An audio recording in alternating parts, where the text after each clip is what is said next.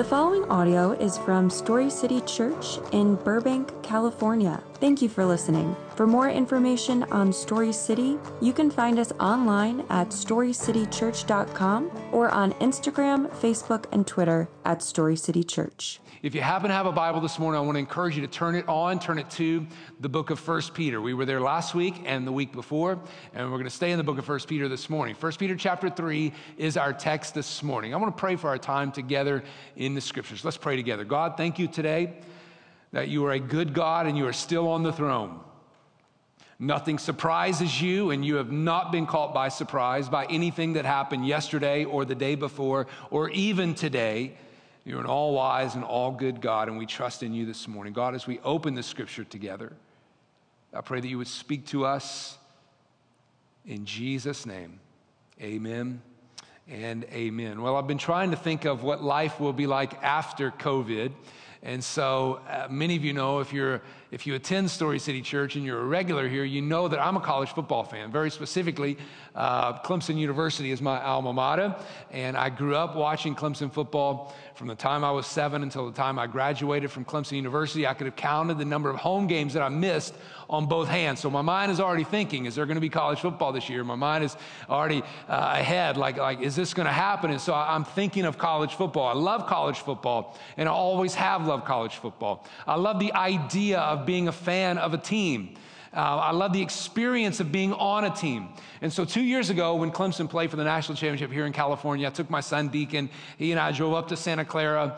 We bought tickets outside of the gate. We didn't get them ahead of time because we knew tickets were going to be lower. We waited, and so when we got there, we put two fingers in the air, said we need 2 tickets, and this couple came by, this family came by, and they said, hey, do you guys need tickets? We said, yes, we do need tickets. And he said, well, we actually have 2 tickets available. And we said, well, we're looking for 2 tickets, and so that'd be great for us. And so we began to talk, and one thing led to another. And actually, it turned out that his last name was Lawson. It was so strange, weird. I was like, well, this is weird. And so we bought tickets from the Lawson family, no relation to us. They're originally from South Carolina. We have no blood relation whatsoever. And so we bought tickets from them. We sat by them in the stands. And I love this experience. If you're a college football fan or you're a fan of any team, and you sat in a stadium or you sat in an arena, and you had this, I love the experience, right? Like we're all cheering for the same team. We're all wearing the same colors. We're all cheering for the same plays. We're all cheering in the same direction. And so here I am in Levi Stadium with my son on my left, the Lawson family, no relation to me, on the right, and we're high-fiving each other, and we're hugging each other, and we had never met these people before in our entire lives, but it was as if we were family. I love the experience of being on a team. I love the concept of a team. And there's some parallels to what we are together as a church. There's some parallels between team and church. And the Bible doesn't call it a team. The Bible calls it a family. I want to say to us this morning at the outset of this message that God's plan for you as a person is not a plan for you just as a person, but God's plan for you is also for us as a people. It's so much of what Paul writes about in the New Testament. So much of his message in the New Testament, his writings, the gospel is going to spread across the world as a result of believers living the gospel in the sense of a community. It's his message so frequently that we read. God's making a people, his message would say. God's making a people, and that people would relate to God and to one another in such a way that the rest of the world is going to see it, and they're going to know it, and they're going to see God, and they're going to come into the presence of God. And that's what we see in the Trinity, in the opening pages of Scripture. That's what we see as the people of God are journeying in the wilderness together towards the promised land. That's what we also see in the opening pages of the book of Acts when the people of God are together and they're praying together and they're sharing together and they're praying together, encouraging together, and they're all together in the New Testament. It's true, listen to me this morning, it's true that if you are a believer in Jesus, you have a personal relationship with God. But that personal relationship with God is in the context of the family of God. Now, there's this concept in our culture that says, I love Jesus and my faith is private. And I just want to say to us this morning that that concept is foreign to Scripture. If you love Jesus, your faith is not private. Your faith is in the context of a body of believers that the Bible calls a family.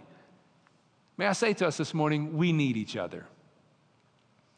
We need family. In fact, one of the ways that the Bible describes this metaphor is this metaphor of a family. But the reality is the idea of a family is so true that it really should not be a metaphor. We're not like family, right? Like I'm sitting in a stadium with my literal family beside me, last name, no relation family to the right of me. We're not like family in the church. We actually are family in the church. And I realize in 2020 that many of us have a distorted view of what family really is. But in the Bible describes God as our Father.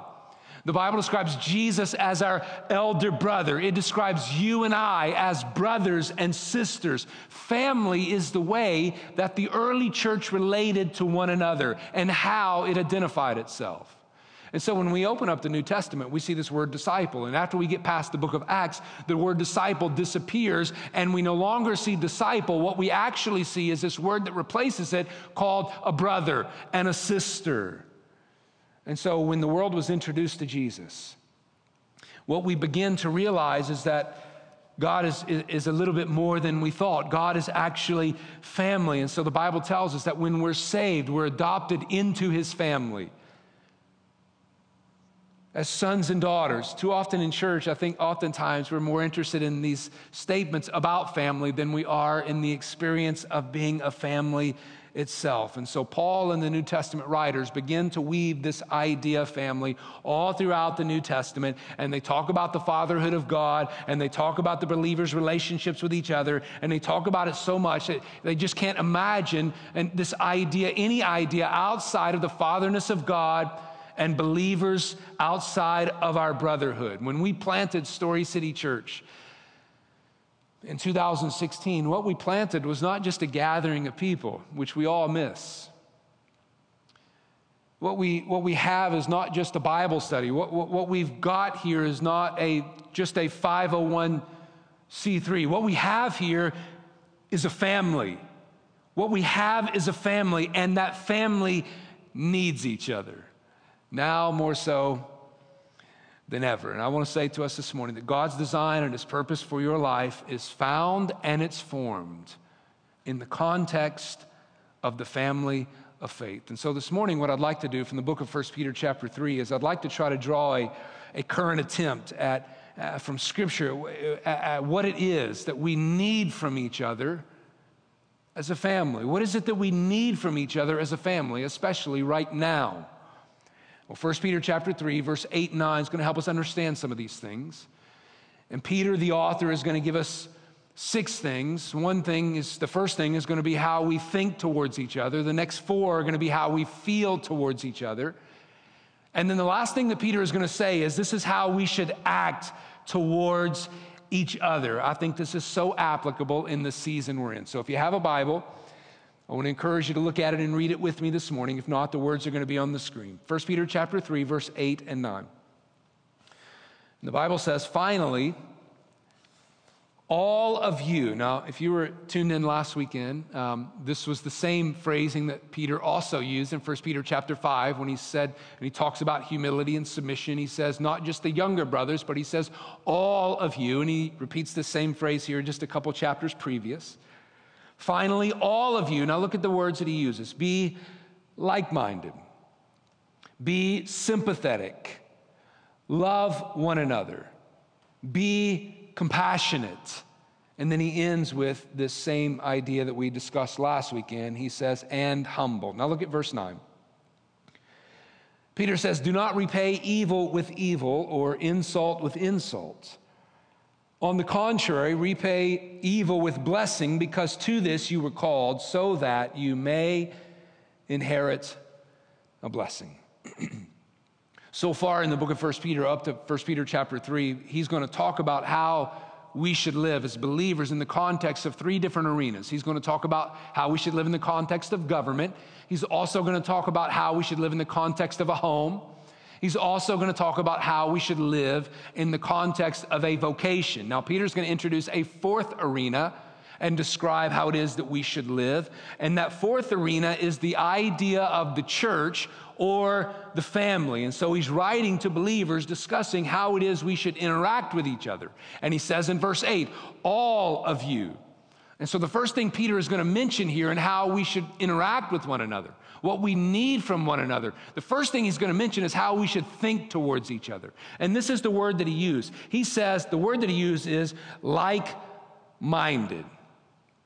Now, when I'm writing my sermon notes for this week, the first thing that came to my mind, I wrote it here in my notes. I said, is it possible to be like-minded in 2020? And we think of like-minded, I think because we think like-minded in the sense that we all should think a certain way. We should all think the same thing. But as we talked about last week, that's uniformity. That's not unity. And that's what the Bible calls us to, is unity. We have differences of opinions. It's true. My opinion of the pandemic has changed from March until July the 5th. And maybe there's some of you in our family here who say, and let me tell you one of the reasons why it changed. On Friday, we got the notice that we could not sing in person. It was literally banned. It's not a suggestion. It's not a guideline. It's an order. We could not sing as a church together. And so my thoughts are beginning to change about the pandemic. My thoughts are beginning to change about how we are being led through the pandemic. And some of you, though, may say, your opinion may be, yes, indeed, we should not sing. We have differences of opinion. What keeps me, though, from civil disobedience in this moment as your pastor is the way many of you feel about this. And so I just don't want to be a bull in a china shop with a different opinion. I want to be like-minded. We may have differences of opinion on politics. We may have a difference of opinion on what type of music you like to listen to. We may have a different opinion on whether we should sing with a band or with a choir or with an orchestra. We may have differences of opinion on a lot of different topics. Do you understand there were differences and arguments even in the early church? They disagreed on what foods they thought should be eaten. They disagreed on whether or not to keep the Sabbath, on which day to worship on. Paul and Barnabas disagreed on John Mark. The 12 apostles disagreed on who would be the greatest in the kingdom of heaven. And so what the Bible teaches us about these disagreements is that we don't have to think alike on the non-essentials, but we do have to have one mind.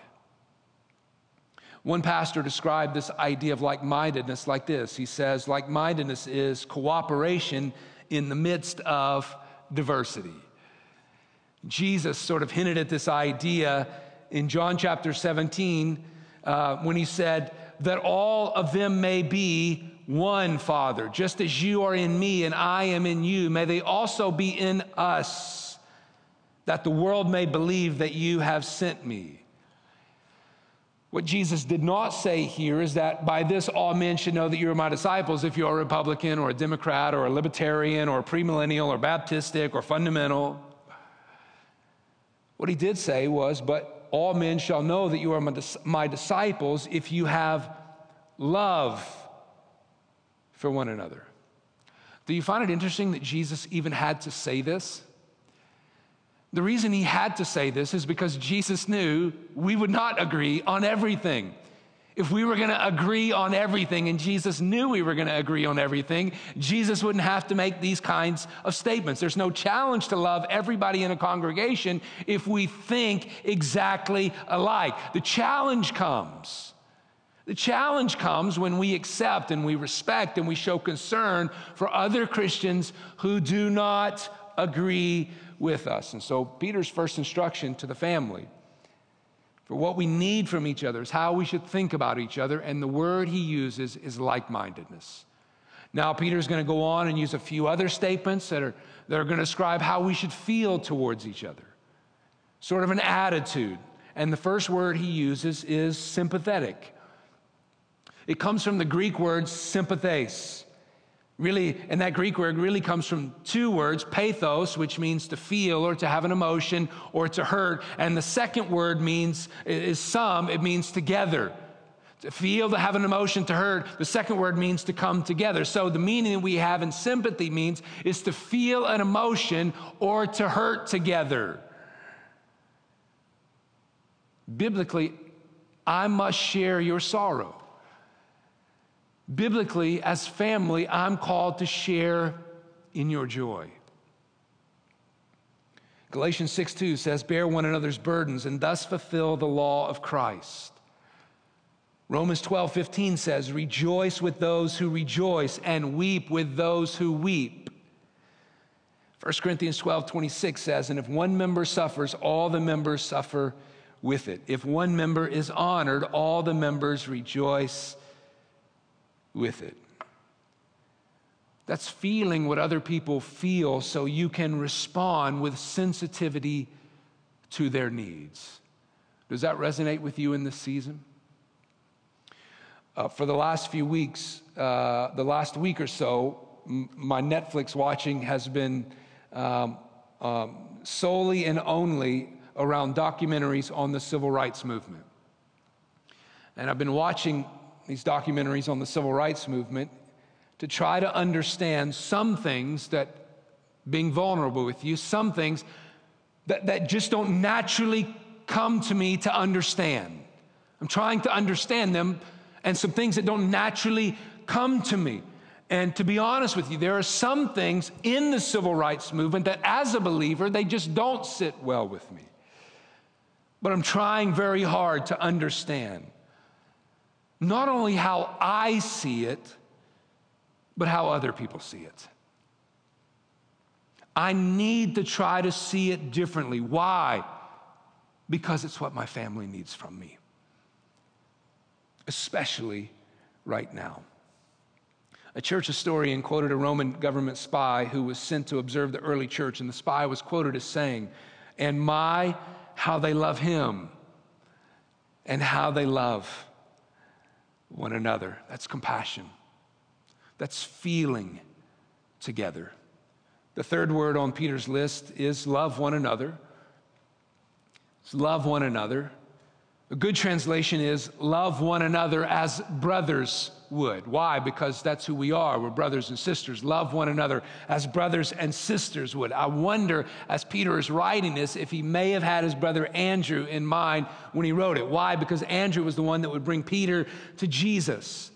I think about my own blood family, my own sister. I was adopted, but she's like blood family to me. She is literal family to me. We had lots of arguments, just like my oldest two had their own arguments. We had our own disagreements when we were growing up together, but I also fought for her, not just against her. I remember one specific instance, and she was getting picked on in school. I got called to the principal's office because I told this kid I was literally going to take him behind the woodshed and whoop his butt for picking on my sister. You see, in the body of Christ, we don't view each other as a stranger. We don't view each other as somebody I just met, as an acquaintance, as a distant relative. We view each other as close family. And so when Peter's writing this, I have no doubt that he had an unbelieving world in mind. How can we love people outside the church if we're not doing a good job of loving those brothers and sisters on the inside of the church? In fact, the Bible says it's actually a mark of salvation. 1 John chapter 3, verse 14. We know that we have passed from death into life because we love our brothers. There's a fourth word on Peter's list. And that word is compassionate. It's an interesting word. The original Greek carries this idea of your intestines, your kidneys, your guts, your heart, your liver. In the South, we have a word for it. We call it pudding. We actually eat it. And I don't have to describe that for you this morning, but it's really good on grits. And I'm just telling you, it's amazing. And so we call it pudding. But the original Greek refers to this idea when it talks about compassion, talks about your insides, your intestines, your kidneys, your guts, your heart, your liver. It's not a word about your conduct. It's not a word about your conduct. It's a word about your insides, literally your innards, your belly. The literal translation of the Greek here means to have good bowels. In other words, to be well disposed to each other in your deep. The ancient world believed that the deepest emotions resided in the intestinal region. And so we communicate the same thing today, don't we? We probably shouldn't think theologically this way, but our culture communicates this way. So what is your gut saying to you? You probably understand this to be true if I ask some of you to stand on stage today and just share immediately what God's been speaking to you, or preach to our entire congregation. You would immediately feel it in your gut. We call it the butterflies, or some of you would call it, I feel like I need to puke. We understand what compassion is getting at here. The word is hard to translate, but it essentially means that we should be deeply concerned for each other. And I just want to say to us this morning that I'm grateful to be a part of a church that I really believe this is true of us. I've received messages from you. I've heard from you when our body is suffering, when you felt it in your gut that you needed to care for other people. I've received the text messages that said, I know this person's car just broke down. I don't think you need to handle it. I want to send you a check for several $1,000s to help them buy a car. I know this person is sick. I don't need you. I'm going to take care of it. I believe, and I'm grateful to be a part of a church that I really believe this is the description of who we are. We are a compassionate people. There are always outliers in every church, and there always will be. But for the most part, I believe this is a good description of who we are as a church. And I want to commend you and encourage you and say, that's how I see us as a church. Peter uses a fifth word, and we don't need to parse it very long this morning because we talked about it last week, and that word is humble. It's the word, it's hard. It would have been hard to resonate with the Roman Empire because the Romans were a lot like we as Americans. They're conquerors, they're self-confident, they're full of swagger. And so when Peter uses this word humble, it's sort of this countercultural commitment. It's the same today, especially in this town. In fact, it's hard to find quotes on humility. If you go out and you're preaching a message on humility, you want to instruct somebody in humility, it's hard to find quotes on humility outside of pastors and theologians. It's not an idea that's very common in our cultures. The reason for it is because it's an assertion that we are utterly dependent on God for everything. And apart from God, we're fragile. And apart from God, we're vulnerable. Humility makes us less pushy. It makes us less aggressive. One great preacher said, humility is to make a right estimate of oneself. You know it to be true. We typically overestimate ourselves and underestimate other people. We underestimate their abilities. We underestimate their capabilities. And so Peter gives us these 5 things. One way, how we should think, and then he gives us 4 ways how we should feel towards each other. You're probably not surprised by any of these this morning, but now Peter is going to close this, how we should interact together with a little bit more difficult command. It gets a little harder this morning. Peter says, think this way. He says, feel this way. Now in verse 9, Peter's going to say, and now you need to act this way towards one another. Let's read it together.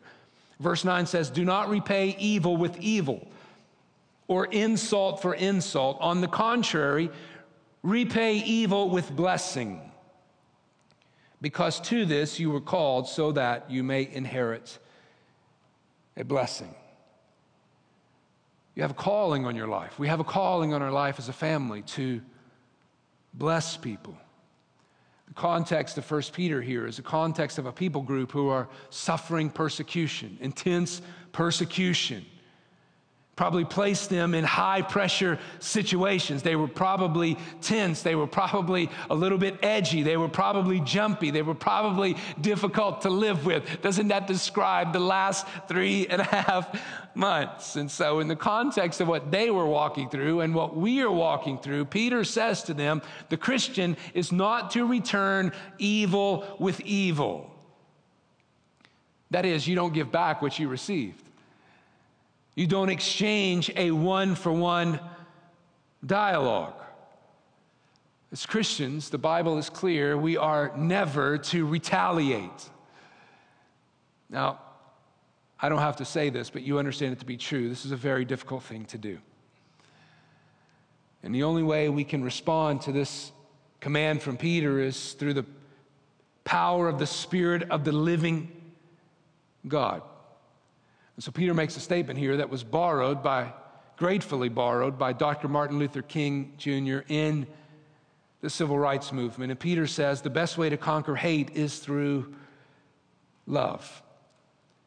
It's a biblical mandate on how to deal with hate. It makes you wonder if when Peter is writing this narrative here, when he's writing these instructions, it makes you wonder if Peter wrote this and had a painful memory. I wonder if Peter was thinking about the night in the Garden of Gethsemane when Jesus was arrested. You remember that night?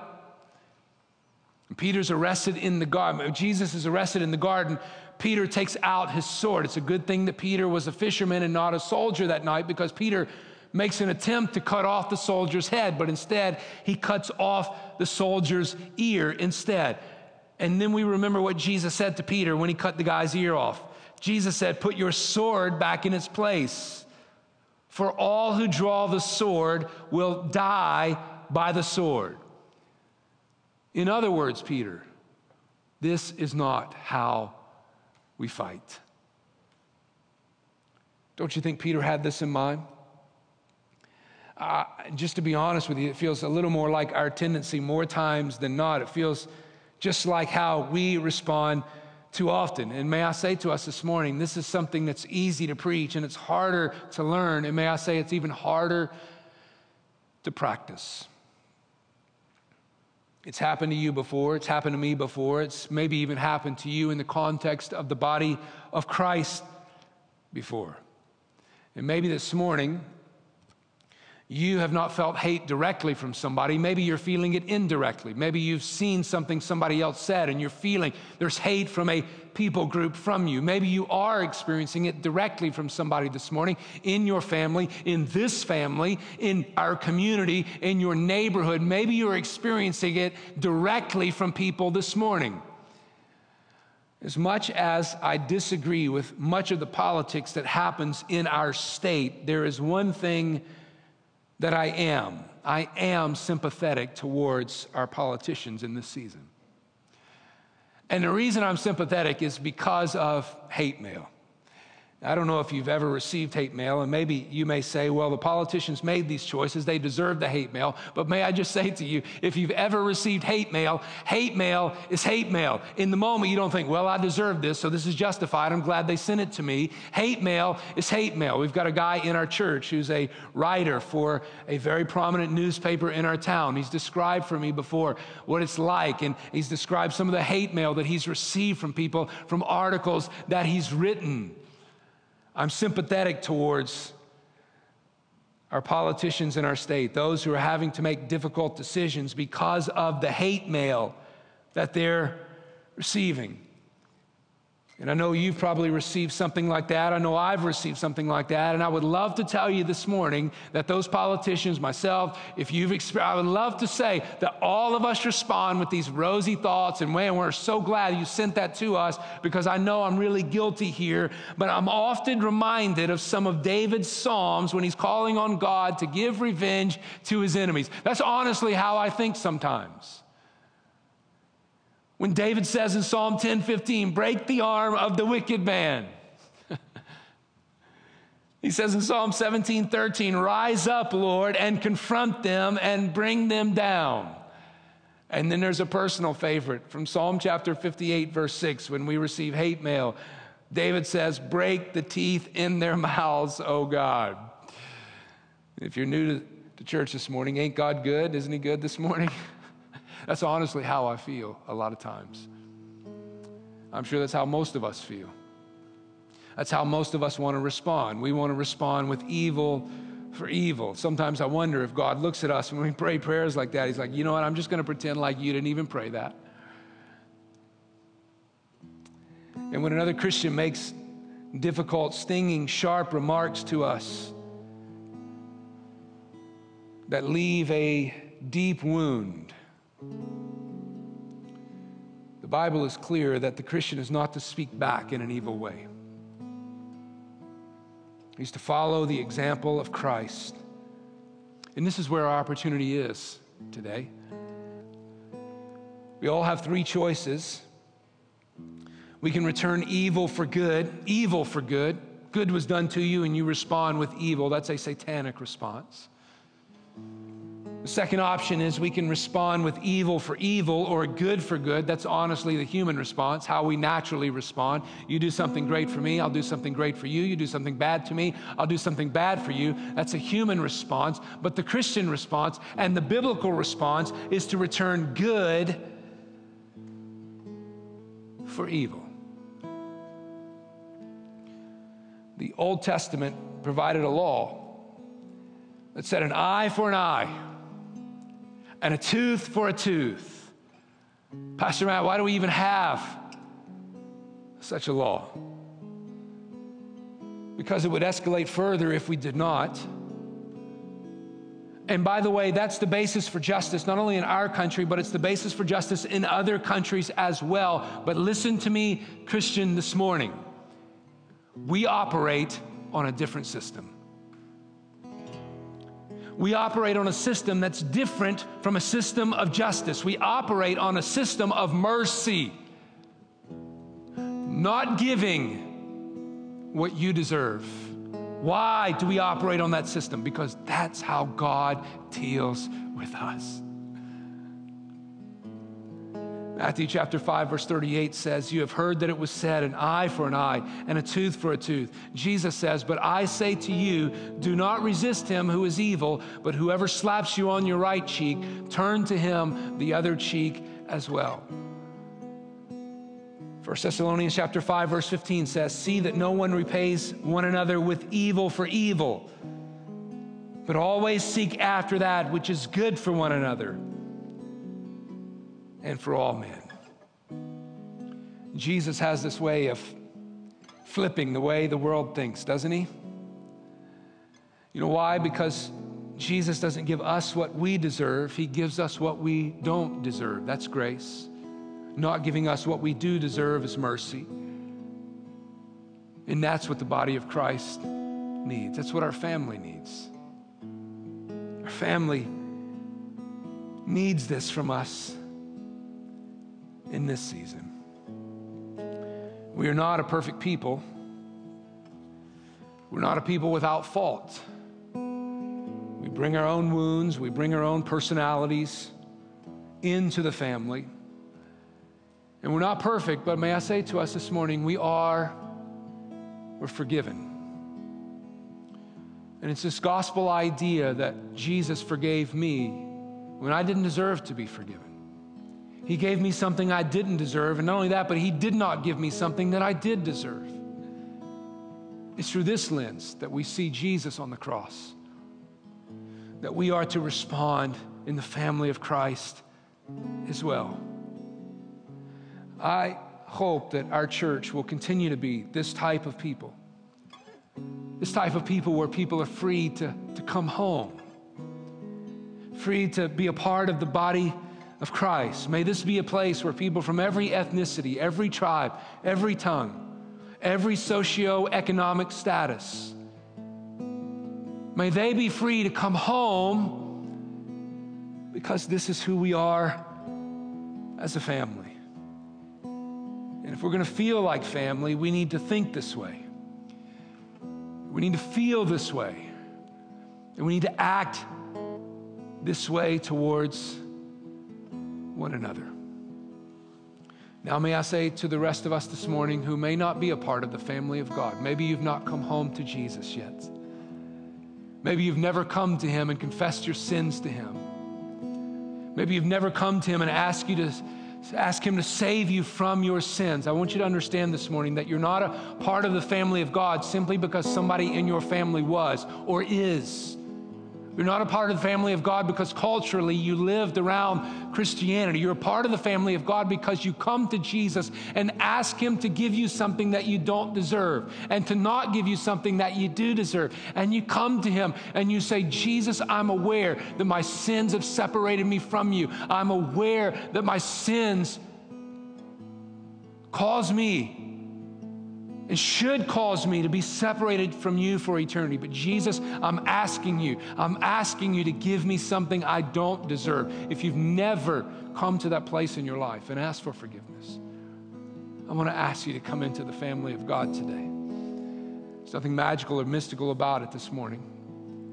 And if you'd like to know more about confessing your sins and coming before Jesus and admitting who you are as a sinner and asking him to forgive you. Our staff would love to help you begin that relationship with Jesus. Enter into the family of God. There's a couple ways you can engage with that. Number one, you can text Story City all together. Text Story City to 24587, 24587. One of our staff members is standing by, and they would love to respond and help you begin a new relationship with Jesus. You can also comment if you're on Facebook, and one of our staff members will follow up with you and help you begin a new relationship with God. Church, let us think this way. Let us feel this way. And let us act this way. Jesus, thank you for this morning. Thank you for your instruction to us and for us. God, thank you in spite of us. You loved us. You forgave us. You gave us something we did not deserve. You withheld something we did deserve. And God, because of your grace, because of your mercy, may we be a family, a people that respond the same way to each other. We need family. In Jesus' name.